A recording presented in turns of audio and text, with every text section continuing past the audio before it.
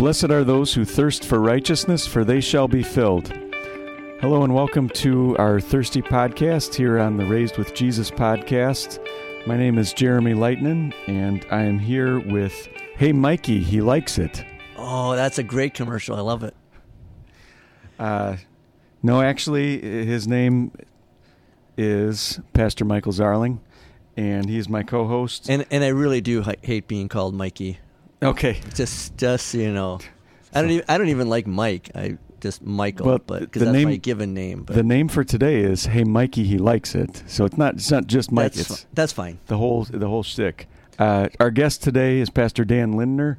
Welcome, Pastor Lindner. Thanks. It's good to be here with you. I'm excited for this recording. He was very nervous that we were going to be testing his Greek knowledge and so forth on this podcast. And I said, "Well, you haven't listened to our podcast too much, then."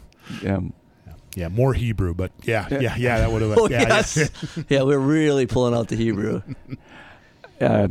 So you are here because of your work with campus ministry. You were at Shoreland this afternoon? I stopped by Shoreland, and the big thing that got me here was I stopped by Wisconsin Lutheran Seminary yesterday for their Mission and Ministry Day that they had. So gave a presentation on a couple of things. Mm-hmm. Awesome. Please take some time to tell us about campus ministry, but also your own ministry, where you've served and where you're currently serving. Yeah, so my background, a little bit of, I'm a graduate, again, I was born in Wisconsin, in Milwaukee, and my parents, my mom was a nurse, my dad was a pastor. My dad was assigned to Mobridge, South Dakota, but then moved to Beaver Dam, Wisconsin, is where I grew up and called home. Went to grade school and high school years were there, and then also college and seminary years. Graduated from the seminary in 2004 and was assigned to Nebraska Lutheran High School out in Waco, Nebraska. And then in 2006, I was assigned to St. John's Lutheran Evangelical Lutheran Church in Northeast Minneapolis. And about 6 years into that ministry, I was also asked to serve True North Campus Ministry, which is a campus ministry that's not just one university, but there were 29 of them, and that's why it was called True North. The majority of those students that would come from the University of Minnesota. And then in 2020, I received a call to serve as a new position in our synod, in our church body. It was to serve as our Wells Campus Ministry Mission Counselor. I see Dan at least twice a year for our Board for Home Missions meetings. So it might be interesting for our listeners, and maybe for me too, to know, how does campus ministry fit under the umbrella of Board for Home Missions? Yeah, that's a good question. Again, it's had a few homes throughout its history, the Campus Ministry Committee, and I should have said I served on that for a couple of years before taking this call, but it finally landed under the Board for Home Missions, and a driving force to that is just the natural connection of where there were those that were noticing how, while our goal is to serve those students that come from our congregations that are a part of our church body, they always bring friends, and it puts our pastors, staff ministers, the lay people that are serving those ministries, it also puts them on campuses of where there's a huge need to hear the gospel. And so people noticed, oh, that's a vast mission field. And another connecting point to that is, a lot of the time when our church body wants to plant some new churches, very often what they'll notice is that some of these young adults, they have some experience of doing the things that our church plants or our core teams go out with, that they've been already doing that on a college campus. And so some of those connects that are there, the mission field that is there, and then also recognizing that these young adults often go to places of where we might be starting a new mission. So that's, again, part of the background of why this fits under our Board for Home Missions. Do you have a wife, kids? Do you have a family? Yep, married. No children, but I'm married. I married a gal I met at St. John. She was coming in at the same time. Again, a connecting point for both of us. We both had a little bit of time in foreign places. She was serving in China for a while, for a couple of years. I had spent my vicar year down in Puebla, Mexico, and still adjusting to getting back to, it's a little bit different when you've lived in a foreign country and you come back to the United States. You see a few things and you may miss where you were a little bit. But at the same time, the Lord brought us both together. It was a joy as she was at our church. We were trying to start a preschool in an area that was pretty diverse. Her first years that we were there, again, her third year of starting a preschool, we had 14 kids from 10 different countries that spoke 7 different languages. So it was just kind of a thing. And again, was installed on the same day at the church as she was, and we later walked down that aisle a couple of years later. So, but for a different reason. So there you go. And right now, she's currently a teacher. She teaches at a Hmong charter school in St. Paul, Minnesota. Do you habla the español? Poquito. Sí, hablo poquito. Sí, todavía. Sí. Mm-hmm. So, Dan, why is campus ministry so important?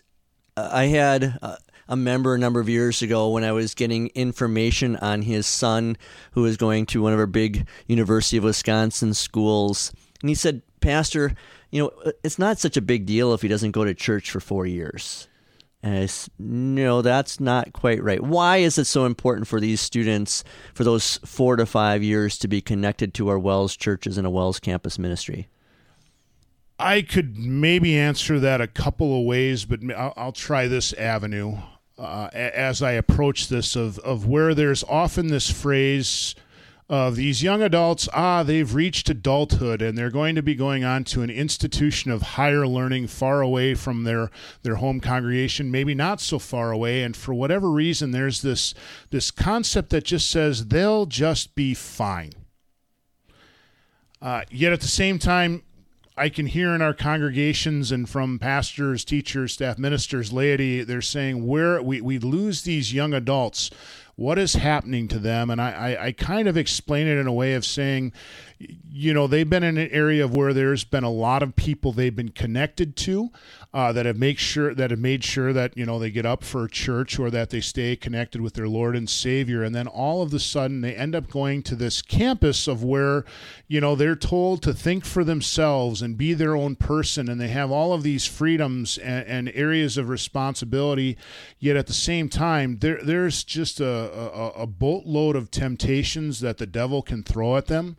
That, again, being on their own, and sometimes it might be their own pride, sometimes it might be their reason, their logic, sometimes it might be despair, and they've got all of this information coming at them of where if they don't have a good resource or at least some people that can keep an eye on them or connect with them, and I'd say build a relationship with them. Again, there's some pretty treacherous waters that they're wading through, and very often they're wading through those things all on their own or with mom or dad or their home pastor, their home congregation, a few towns or maybe even a few states away. So. Yeah, because I was working with my daughter Lydia today, who's a sophomore at the University of Dubuque, on her religion paper. So my wife Shelley helps all the girls with all of their other homework. I do the writing assignments. And so she had written a paper for her professor, her religion professor, who is a female and supposedly also then a pastor. So that was the first problem that Lydia had, rightly so. And the class so far has been talking about how God does not have a gender. And so she had to write a paper on this and what she's learned. And she talked about in the paper of how she quoted one, I think it's called Women's Ordination article that said, well, God is described sometimes as a mother bear or a mother hen, so he's a female. And then other times in Scripture from another article, it said that, but he also is described as a male. So she went through those, and then she rightly said, except that throughout Scripture, God calls himself male. God the Father is male. God the Son is male. Jesus went to heaven, and she quoted the Apostles' Creed and said, he ascended into heaven, and he's coming back again. He is male. And then the conclusion I wanted to read it. She wrote, there are many different ways that people think of God. People use many different names to refer to God. Referring to God as anything but male is changing what God says about himself. God's word, by inspiration of the Holy Spirit, is very clear. The God of the Bible describes himself as male. To question, doubt, change, or twist God's word in any way to say anything different is, in today's language, misgendering God. And then she calls it out in the paper, rightly calling a number of passages, calling it blaspheming and the second commandment. So she's going right at the professor, and I texted her and I said, I'll be interested to know what your professor thinks. But the reason I bring that up is this is the kind of stuff they're going to be getting in any kind of secular college, philosophy, religion, and so forth, and it's going to damage their faith, or with Lydia, drive them deeper into the faith.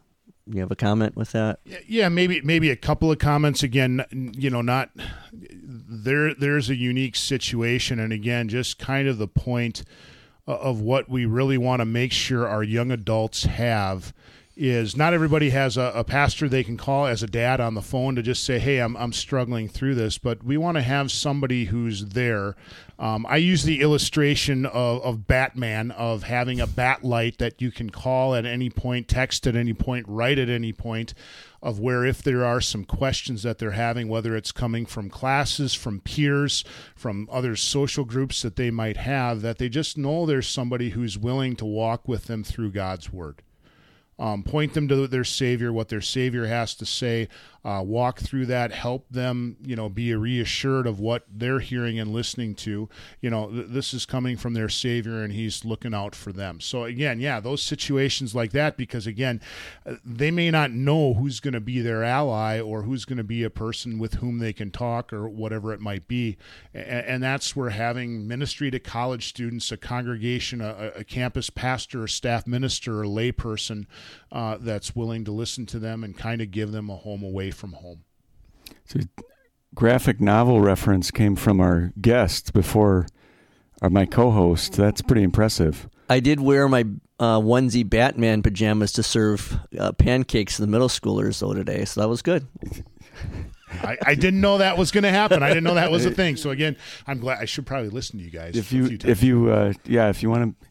Let's see, if you're playing bingo at home, if we have Marvel or DC reference, Star Wars, Lord of the Rings, yep. Star Wars, pretty much any kind of, and then the obscure stuff that you asked me about. Have you ever seen this or that? And I have no clue. So you kind of have me thinking back on my time in the parish in Kansas, and how I was not the best at that. I tried a little bit, that there were college students that I would get list of names of, it was usually maybe 2 or 3 or 5 at the most, that happened to be going to college in Kansas, one of our universities somewhere. And one of them was even Hays, Kansas, Hays State, that he would come to a little preaching station that I had there. But there were a lot that it was like pulling teeth to try to make contact with them, and then if you did make contact, if they would keep it up, I don't know. What advice do you have for people that are out in the boonies like that? I would say out in the boonies, a couple of things too. Just rewinding a little bit as far as some of the biggest help that can come is when those names are submitted by home congregations, home pastors, the students themselves, parents. We have resources for that, so that the guys on the receiving end will know that they're there. We have a method of how that information gets passed to who the contact pastor is, the contact congregation. And again, some of the things you listed, some people just, they don't necessarily always want to be found. And one of the things that I usually advise, or we would try to do when I did serve in one of these scenarios, is either have a student along with myself or whatever, try to reach out to them, and again, see if there's an opportunity where we could go out for coffee or ice cream or whatever it is, meet on campus so that I could at least meet them. And again, sometimes, it's like finding a needle in a haystack. If you've got a university with 55,000 students and you're expected to just find one, the best encouragement that I can give you is just keep trying. Keep trying, and if you have the information, a text, or if there's a special thing that's going on that might be something that could appeal for them, an evening gathering or a special worship service or a meal after a worship service, just keep reaching out to them, because again, you never know when they may take that offer that you've given them up. So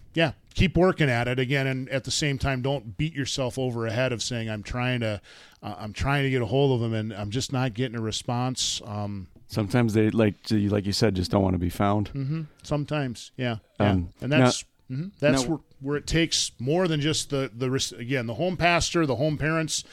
Some of that communication, the partnerships that are there, just are so valuable. The Apostle Paul in Philippians, where he talks about the partnership in the gospel, spreading that out among various people. It's a joyous thing to do. So Now I want to take it in a different direction, because let's suppose that a pastor that, like you said, I would have been the contact pastor out in the boonies, makes contact and even sustains and starts to build a relationship, and then you start to find out things about the student's life, and maybe even things that need to be rebuked in the light of Scripture. But at the same time, you're not the home pastor, and that's maybe not the first go-to or the best thing to do. What do you think of that? That's a tough one right there, but yet at the same time, you just think of the process and who it is who has the relationship of, again, if something's going on in that individual's life, again, Matthew 18 would apply, yet at the same time, communication, their congregation has their elders and their pastor that if the need were there, again, you're on the front lines knowing things are going on. You would work with that individual. You'd continue to go to that individual and reach out to them as you would a pastor. But again, if something continues, that's kind of where you would involve the home congregation. You mentioned Matthew 18, so at some point it would get to the second step of bring 2 or 3, which the first one that you should choose for those 2 or 3 would be, their home congregation. Yeah. And again, I'm trying to think. I don't know that I've heard this scenario come up a ton, but that's no. I don't. That's I can imagine it's not terribly common, but I was just wondering about that. Yeah, and we're blessed that we're going to have Dan come down and talk to our Water of Life parents and students in August 8th in the evening or afternoon. Just because we're talking about this kind of thing, I try in the beginning, every summer, probably August, I go on the WELS website, and that's my encouragement for all of those listening, for your parents to do this too. Go on to the WELS Campus Ministry website and then put down your student, their address, the campus or the college that they're going to, and then the WELS will send them either a hard copy or a digital copy of Lutheran Meditations, Devotions, the Forward in Christ magazine, and so forth. And then, like you're saying, Dan, to be able to give that information then to that campus pastor, so they have that. And so I try and do that every year. I try and stay connected with our college students, like we're talking about. That's one of the roles in my outreach ministry here at Water of Life, but with one guy, I just can't do it all. Like Jeremy was saying, you just get swamped with other things. But that's one of the things why we want you to come down and talk to our parents and our students, to demonstrate, like you said here, of how important it is, so that they don't lose their faith over those 4 or 5 years where they're away from the nest of mom and dad. Yeah, that's great. Again, to chime in with that too, again, to listeners that are out there that, could be worried, another blessing that I would say I get to often, see as I visit some of our locations too, is just the fact of how the Lord is using the other young people that are connected to the campus ministry, because they're another group that's going to be embracing of that young adult coming in and just saying, hey, we've been there and we've done that, and we're here to be encouragement for you too. And I think if you got them as leaders, those young men and women, to be involved in the leadership of the campus ministry. My daughter Miriam became the president of campus ministry, led a mission journeys trip down to Texas to do some mission work with one of our churches down there. And, Lydia, who's University of Dubuque, I talked to her about that, or talked about her earlier, just trying to maybe invite people over to her house to do a Zoom meeting for campus ministry, since it's about half an hour in the dark to go to Platteville for the campus ministry. But it really does build up leaders, and that's what we need. We need those young people after they've gone to college to come back to their home congregations, Lord willing, or a new congregation after they've got a job in a new place to now step up. And how awesome would it be to have, for our congregations, to have 25, 30-year-olds on the church council, in the ladies groups, and so forth. We actually both got to see you down in Knoxville this past summer for the youth rally. You were up on the stage with Pastor Nauman. Yes, Joel. Mm-hmm. Yeah. And so how did you like the youth rally? I was there, and again, it was a great thing to be there to connect with various individuals and just letting those young adults know that, again, some things we encourage them to use their gifts, and we encourage them to consider, some of the Martin Luther College in Bethany and also Wisconsin Lutheran College, but also to let them know if they pick a place like Knoxville, Tennessee, we've got somebody, there. And that was some of the things some of the comments that would come from chaperones. They would say, oh, we didn't know about this, and this is great for us to know about. And some of the students said, yeah, we didn't know about this. And, they may want to pursue a career in engineering, and there's a certain fit, a place that I think of where we have a lot of church leaders, again, running into them over and over again, our campus ministry up in Houghton, Michigan. If you know where that is, geographically speaking, or if you don't know where that is, look it up on a map. But one of the cool things when I go around and I preach at various places of saying, oh, I was one of those student leaders that was there at Houghton, Michigan, and in engineering, and they end up being the treasurer or the church president or their outreach coordinator or whoever that might be. So just, again, seeing them at the youth rally specifically of where that leads into, there is a bit of a pipeline that's there. So, yeah, it's neat to be there with those young adults, planning that and at least letting them know that there's something waiting for them after their high school years. It's interesting that out of all of the colleges, you picked Michigan Tech in Houghton, Michigan, because our evangelism chairman he's an engineer and came from Michigan Tech. My sister graduated from Michigan Tech. See, I can put that on another notch of another Michigan Tech, because we didn't have this conversation ahead of time, and here we go, another place run into it, that Michigan Tech and campus ministry of some things just, serving our congregations out there. That's pretty cool. So there you go. Just grabbing Batman out of the air. You told me to look it up, so I just did. It's in the northern part of the Upper Peninsula. Mm-hmm. Nice. Yeah. All right, Jeremy, you want to get into the gospel lesson as we're continuing to go through Jesus' Sermon on the Mount? The gospel is Matthew 5, starting with verse 21.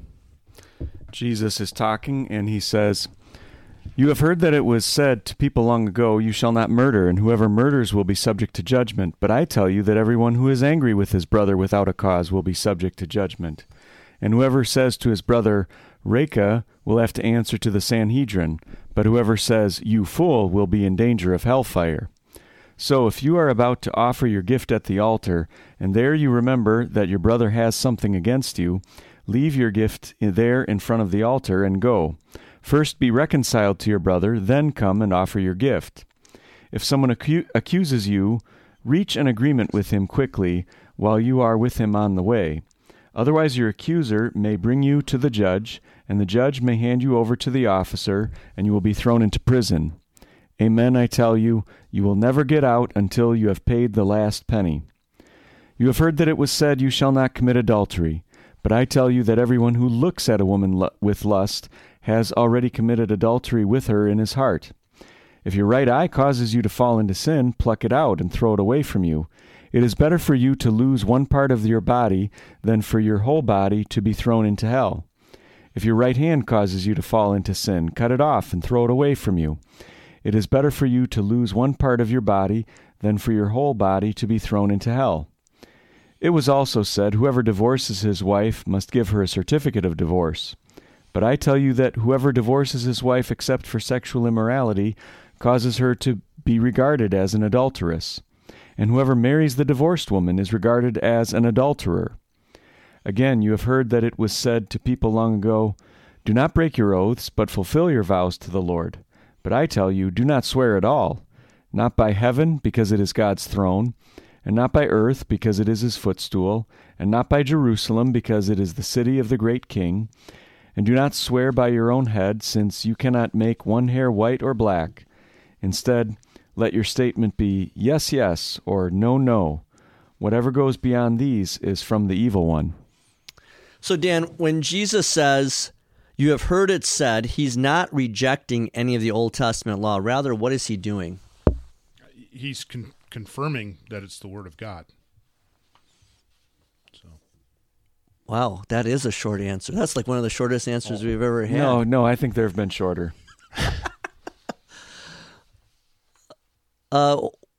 Jeremy, why can't you call anyone Reka or fool? Because sticks and stones break bones, but words really do also hurt you. I'm sorry, I was still trying to bounce back from the From Dan's short answer. Yeah. That was the first thing that came to mind, sticks and stones. First of all, I don't know if anybody wants to correct my pronunciation of, do you say Reka? I say Raka, but I said Reka because you said Reka. Well, I've heard both ways, and so like a Seinfeld episode, I've heard it both ways. I've heard it both ways. And I thought that was Psych. Oh, you're right. Russ always says. Yeah, I've heard it both ways. Yeah, that's right. It's Not like, Russ. Miriam would be very disappointed in me that I messed up a Psych episode. You can't call people fool because the second thing I thought of was that you never know when the next time is that you are going to do something foolish, and you wouldn't want people calling you that. One of the things I always think about when I read this is how Jesus is sort of mimicking the style of preaching of the rabbis at his time, that they're obviously very steeped in works righteousness and slavish adherence to tradition. And one of the things they would do was say, well, if you do this, that's bad, but then if you do that, that's really bad. And then if you do this other thing, that's the worst of all. And Jesus is almost kind of saying, he's sort of mimicking that tone of voice here with the, if you call somebody Reka, then you have to answer to the Sanhedrin. But if you say you fool, well, then that's really bad. Then you're in danger of hellfire. And the fact of the matter is, Jesus, with his comparative and superlative here, none of these are really any different from each other, and he's kind of making that point when he's saying Sanhedrin. Well, if you get excommunicated by the church, the Jewish church at that time, you're basically going to hell anyway.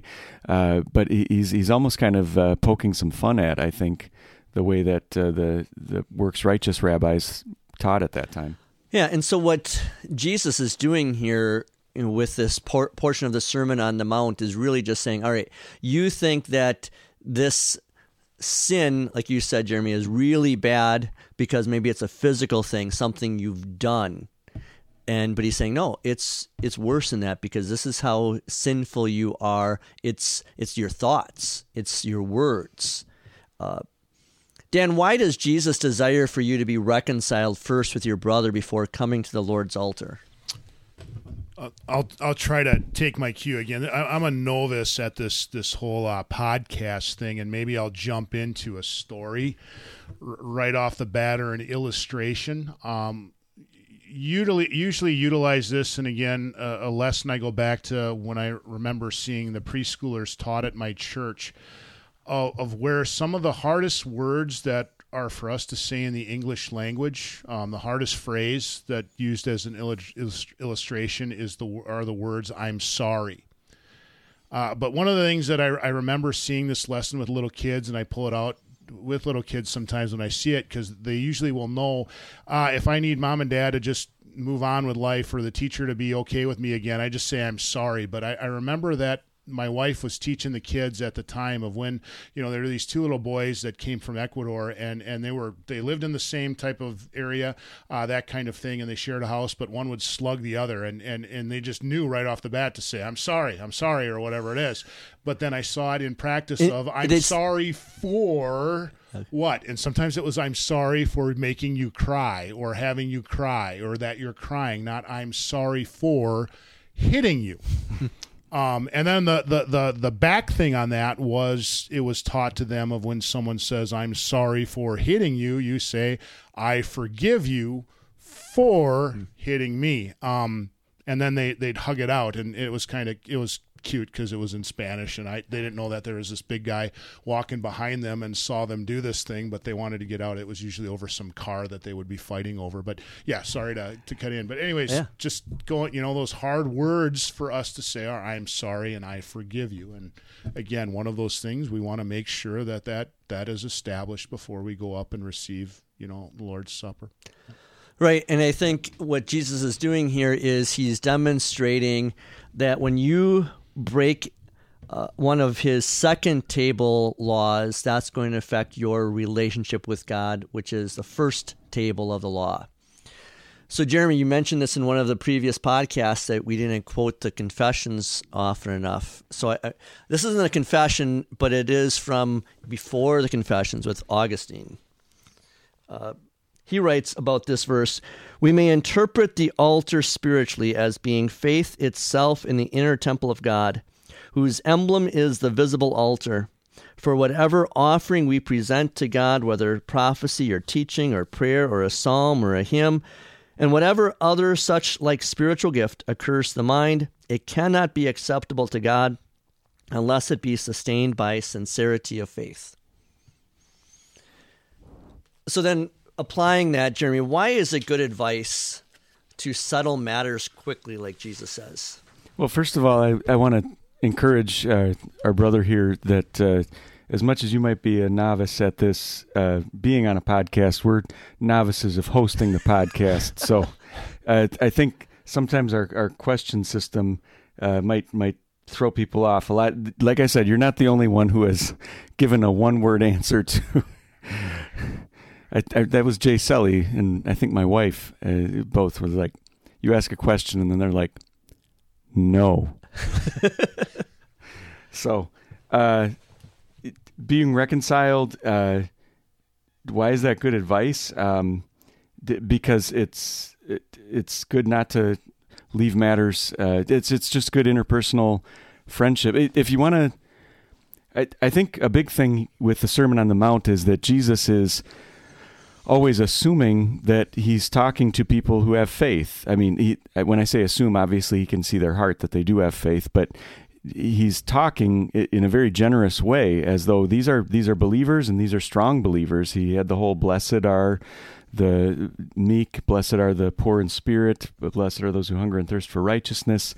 And so here too, he's talking to individual Christians, and he's going to be very interested. They are going to be very interested in, how do I keep up my relationships with other people? What do you think? Yeah, and with that, we all three of us have done some marriage counseling in the past, and I think we've seen it in marriages where the couple, one of them says, "Well, he did this," and then he responds, "Well, that's because you did that," and they're not settling the matters, right? They're bringing up old past sins, and they can't ever move forward if they're dragging everything behind. And so I think what Jesus is saying here is, settle matters quickly. If there's an issue, don't let it drag out. Don't, go to bed angry. Paul talks about that. Do not let the sun go down while you're still angry, because then you give the devil a foothold. Get it? If there's an issue, what I tell couples when it's any kind of counseling like this, and it can be any situation, I tell them, you've got really two options. You either go and talk to the other person who you feel has sinned you, and then you offer forgiveness. Or if you're not willing to go and talk to that person, then in your heart, you still offer forgiveness. Either way, you're going to need to offer forgiveness from Jesus. Settle the matter quickly. Dan, why does Jesus use such strong language about losing body parts when it comes to adultery? Again, I'd say part of this, as you think about it, is just the seriousness of just where this can lead a person. The sins that are connected, to adultery with the body parts that we're given, of where that can lead individuals in their life and away from the Lord, where this can also end up taking a marriage, of it can be destructive inside of the marriage, and just the aspects of, not only is this something that's going to impact that individual, but it also impacts the individuals that they're leading into sin too.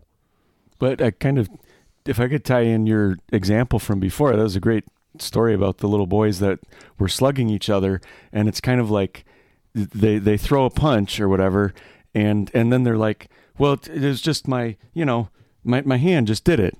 It was reflexive. He wouldn't say reflexive, but it was like my hand just felt like hitting him, and I think Jesus is here saying, oh really? Is that's the problem? Your hand is the problem? Well, you can stop sinning, just cut it off. And of course, people are going to say, well, no, I could never do that, because they would realize very quickly, if I'm cutting off my hands and gouging out my eyes, pretty soon I have no body parts left. And we're walking around like pirates in Pirates of the Caribbean. Worse than that even.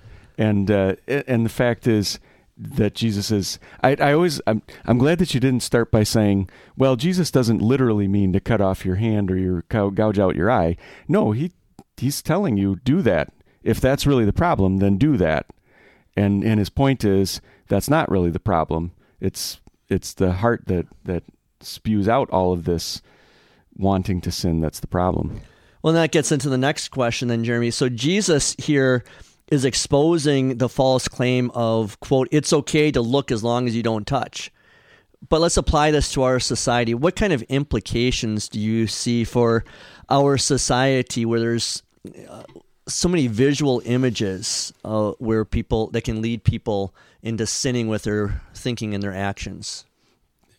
That is a very interesting question, and I think it's one that I'm going to throw back at you to answer, because I'm serious. I do think there's something. It sounds like you've got something cooking in your brain that would be a good application there. Well, I think the big thing is not to.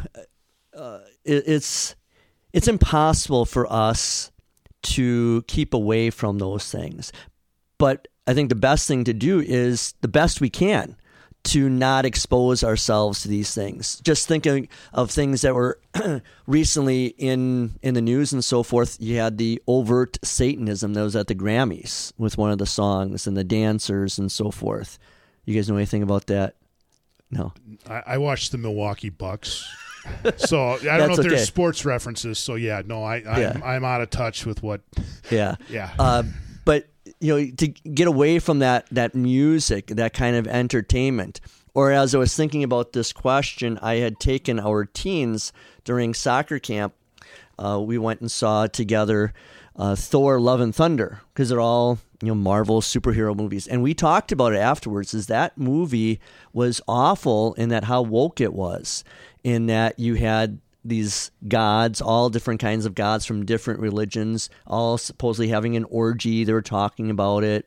You had Thor talking to a son of one of his friends, but he was now a different name, a girl's name, Astrid, and because he had was now transgender. They talked about Korg, who is the rock guy in there, and he said how he was born. You have two male rock guys that go together and they hold hands for a month, and then another rock, they have a rock baby.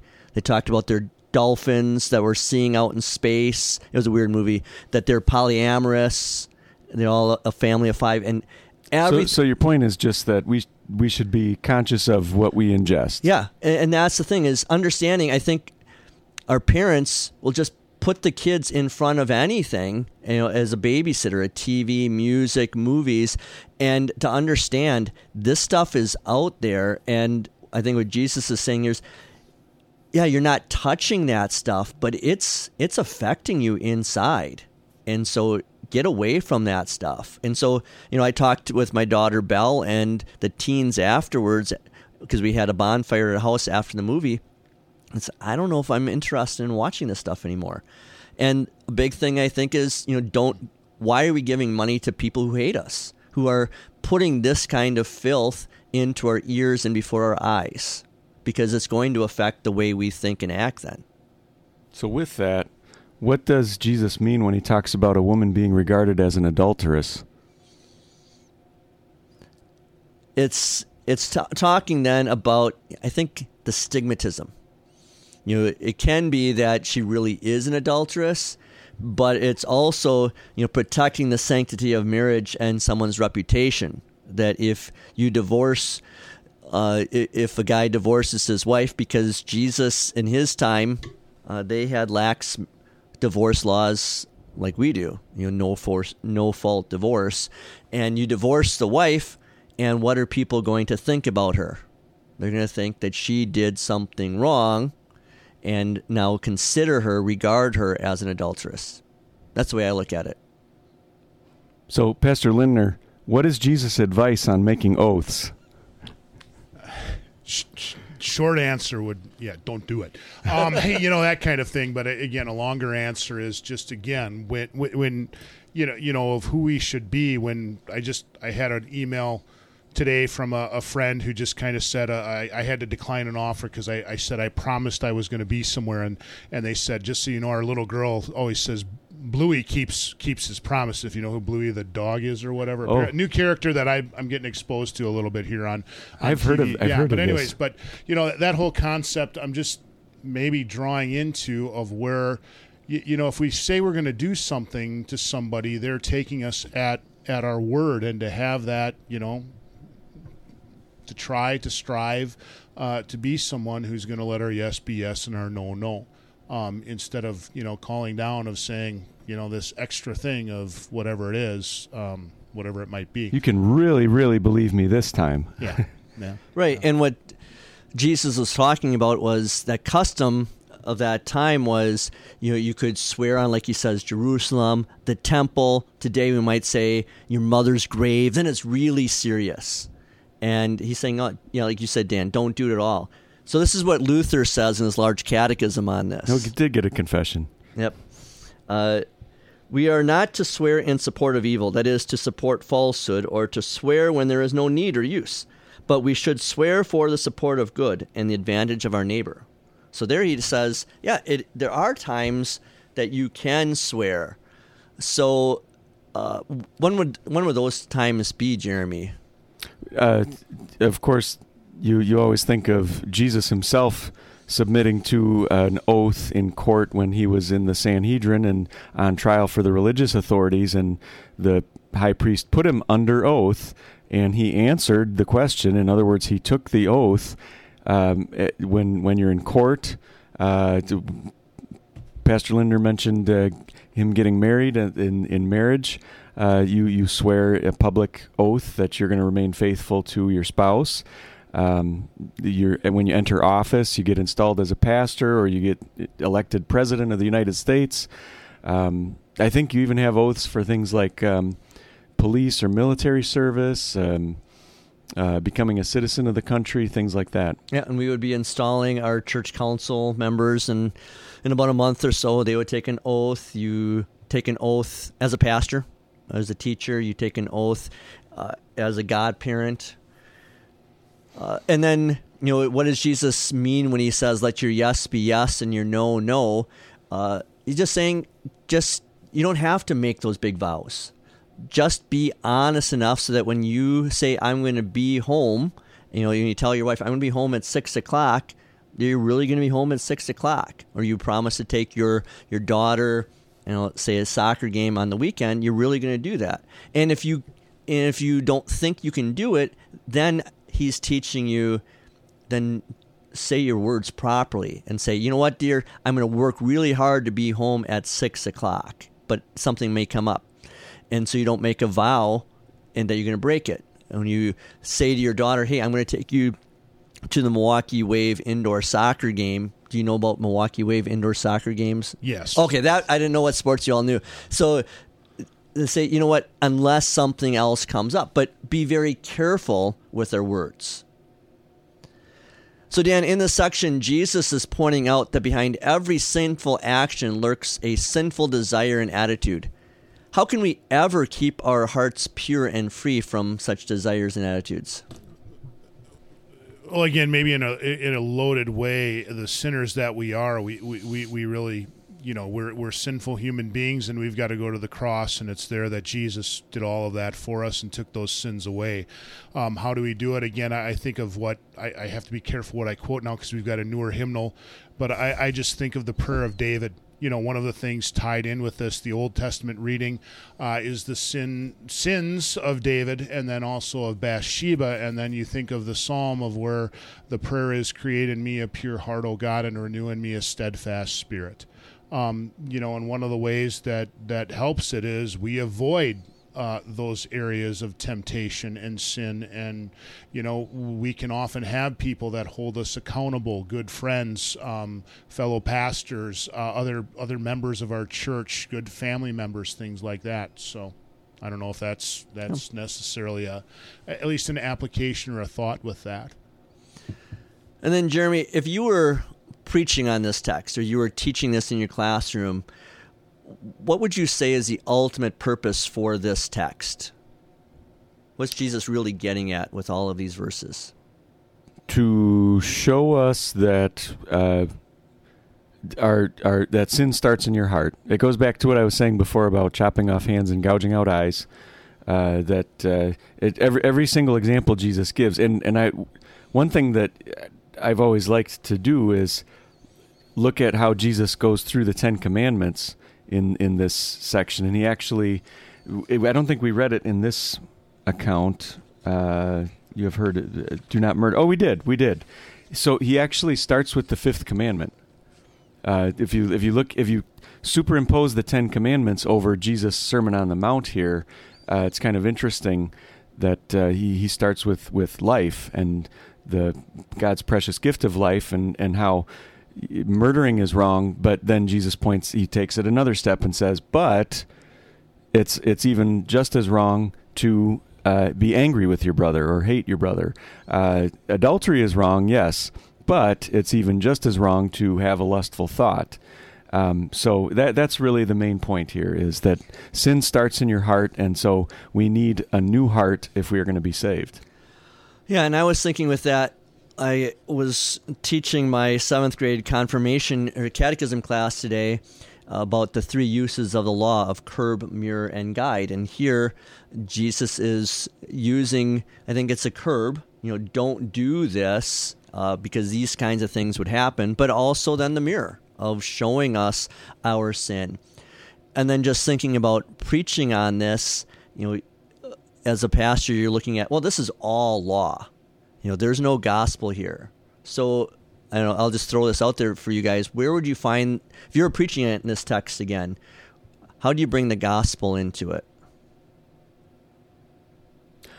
I think one good first step would be to say, first of all, how did Jesus do all of these things? How did he practice what he preached in his life? And he didn't just practice that to be a role model for you. He practiced it to be your righteousness in your place. So he was never angry so that you would be declared righteous of all your anger, and he was never lustful so that you would be set free from all of your lustful thoughts.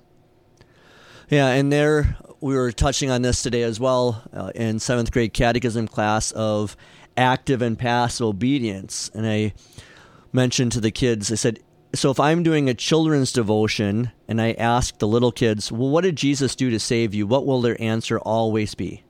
Well, he died for my sins. I said, that's his passive obedience.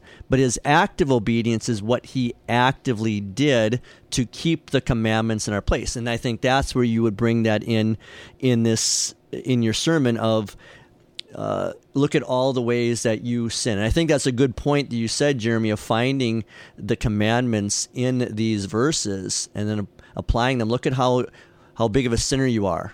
Sins of commission, the sins you've committed, the sins of omission, what you failed to do when God tells you to do something. But now look at Jesus, the one who's preaching. He is the one who was righteous and gives that righteousness to you. You guys have anything else you want to bring up with this text? All right. So, Jeremy, you want to read the epistle lesson for 1 Thessalonians 4? Sure. 1 Thessalonians 4, therefore beyond this, brothers, just as you received instruction from us about how you are to walk so as to please God, as indeed you are doing, we ask and urge you in the Lord Jesus that you do so even more.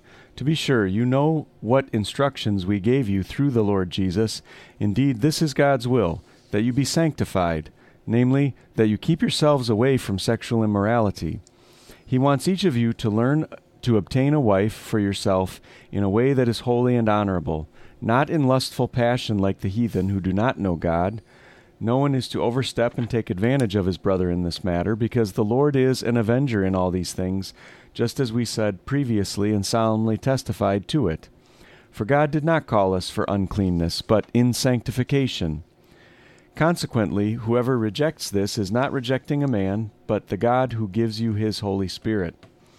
Concerning brotherly love, there is no need to write to you, for you yourselves have been taught by God, with the result that you love one another. In fact, you are doing so toward all the brothers throughout Macedonia. But we encourage you, brothers, to do this even more, and to make it your ambition to live a quiet life, to mind your own business, and to work with your own hands, just as we instructed you. Do this so that you are conducting yourselves decently toward outsiders and are not lacking anything.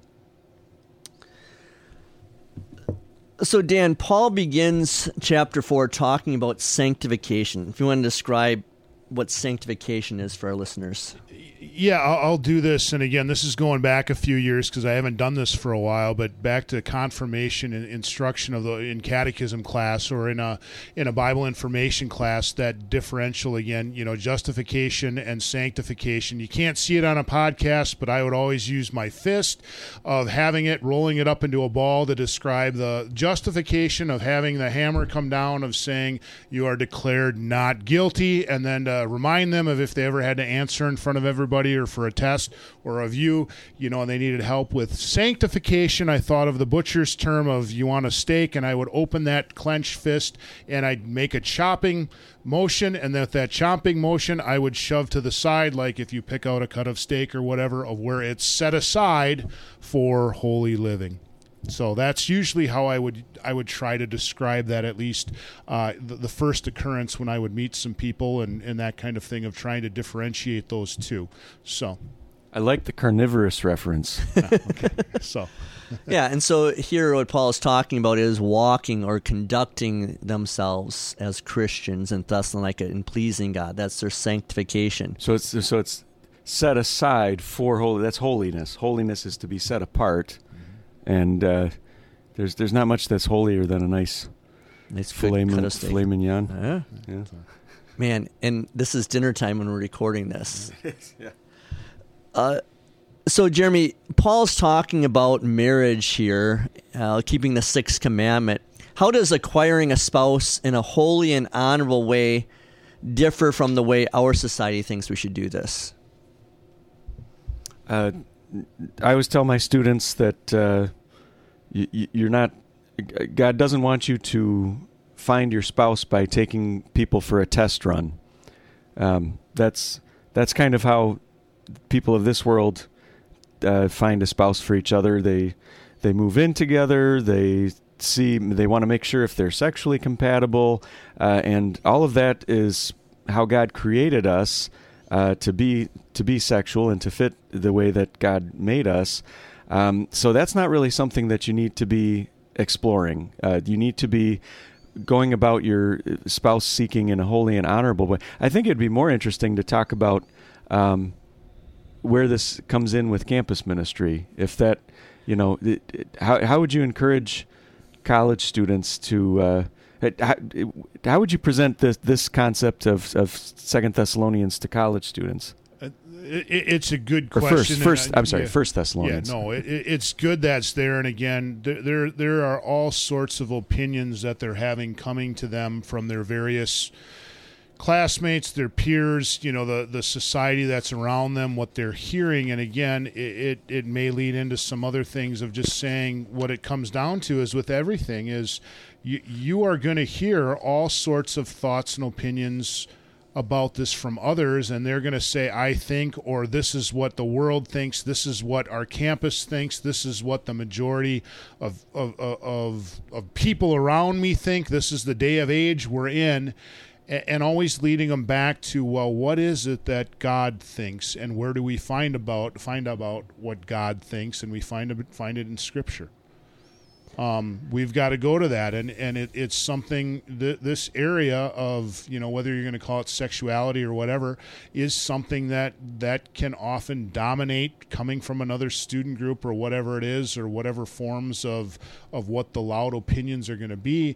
It can be something that comes to these young adults, and they may struggle with this. Again, trying to find out, life on their own, and they have a young man or a young lady who actually has an interest in them. What do they do? What are they supposed to do? They've got fears in their heads of saying, well, if I don't go by the way of the world with this, I'm going to get dumped or left behind, and if I get dumped and left behind, I'm going to get made fun of. What am I to do? And again, that's just kind of where you go back to, well, what does God's Word say, and some areas of why does God's Word say this, and a couple of biblical examples that come to mind. Usually love to think about Joseph. Joseph living in a foreign world, and just, how the Lord looked after him, in the same way the Lord looks after these young people. A lot like a college student being away from home. Yeah. So. Yeah. And I think of another pastor friend of mine. He and I have agreed that we need to just send the Sixth Commandment to our college students and young adults every year. Just text it to them, just as a reminder, because this is that temptation. Everyone in different stages of life have different sins. Someone who's 70 years old probably doesn't have quite as many temptations for the Sixth Commandment as others. His might be, something with coveting as opposed to a younger person. But I think, too, for our listeners is if you have grade schoolers and high schoolers at home, my encouragement with this is you need to be talking to your students, to your children about dating. I talk to them in depth when we cover the Sixth Commandment, but that's in 7th grade, and that's a week, that's a lesson or two. But I don't know if the parents talk to them about that. I don't know how much you talk about this at Shoreland as far as dating, because they're probably already dating at that time. I think it would be good to hit it head on. I think Paul gives us a good model to follow of not being, what am I trying to say? Explicit to the point of causing offense, but also not being so generic that you never actually say anything that's useful to young people. I was just going to ask Pastor Lindner if when you started dating your wife, did her father make you sit down and ask permission before you had to date her? Again, I could go on another tangent of living in a foreign country of that vicar year. That was a rule for dating. Oh. Even I had a friend. Yeah. Well, anyways. See, it isn't that strange, Jeremy. Yeah. I would say no. I didn't have to ask my father-in-law at the time to take her out, but yeah, I had to ask him twice. I had to repeat it when I asked for a hand in marriage because Mom wasn't in the room at the time that I did. But anyways, no, I didn't have to ask permission to do that. I never said it was weird. Okay. I know it's a thing. I just so my girls, the guys that want to date them, they have to come and ask for my permission to date them. Oh, yeah. Okay. Yeah. Jumping a couple of verses, Dan, why is Paul's advice to live a quiet life, to mind our own business, and be busy with our hands such a great concept that is needed in our current culture? I would, again, I'm interested some of your input too with this sort of thing, but one of the things that and I don't know if it's where I live, where I'm from, or the current culture, but it just seems like everything has to be loud and to the extreme. And yet a lot of the time, because there is that loudness, that to the extreme, and again, I'm maybe jumping to an application of thinking of working with young adults, of where just the quiet whisper of the gospel is needed, or the fact that they can see a model of someone who's not all up in arms because of this or that, but just kind of focused on serving, loving others, thinking of ways of getting them connected to their Savior by, proclaiming the gospel to people or introducing them and just saying, I see that your world is in a whirlwind. Quietly just saying, hey, if these things are betraying you left and right, let me show you someone who never betrays you. And again, that can often be observed with the quiet, I don't want to, I could get into people. I'm going to use the example, people can get really, really riled up about the turn of the world and who's governing what and where. And it can just consume them.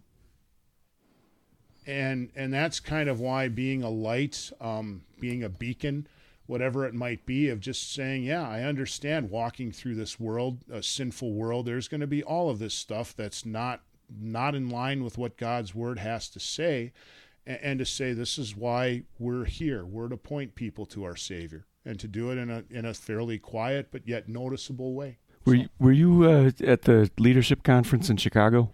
I was at the leadership conference. I'm scared of where this question is going to go, because what I all attended, because I was busy doing other things. No. So. I think it may have been one of the plenary or keynote addresses, but if you didn't remember it, I wouldn't expect you to. It was just going to make the point that it was kind of like one of the presenters said that when people, outsiders to our churches, who we would consider prospects that we want to bring in and share the gospel with, they are constantly being bombarded with things like political tirade from all sides, whether it's from news or from whatever.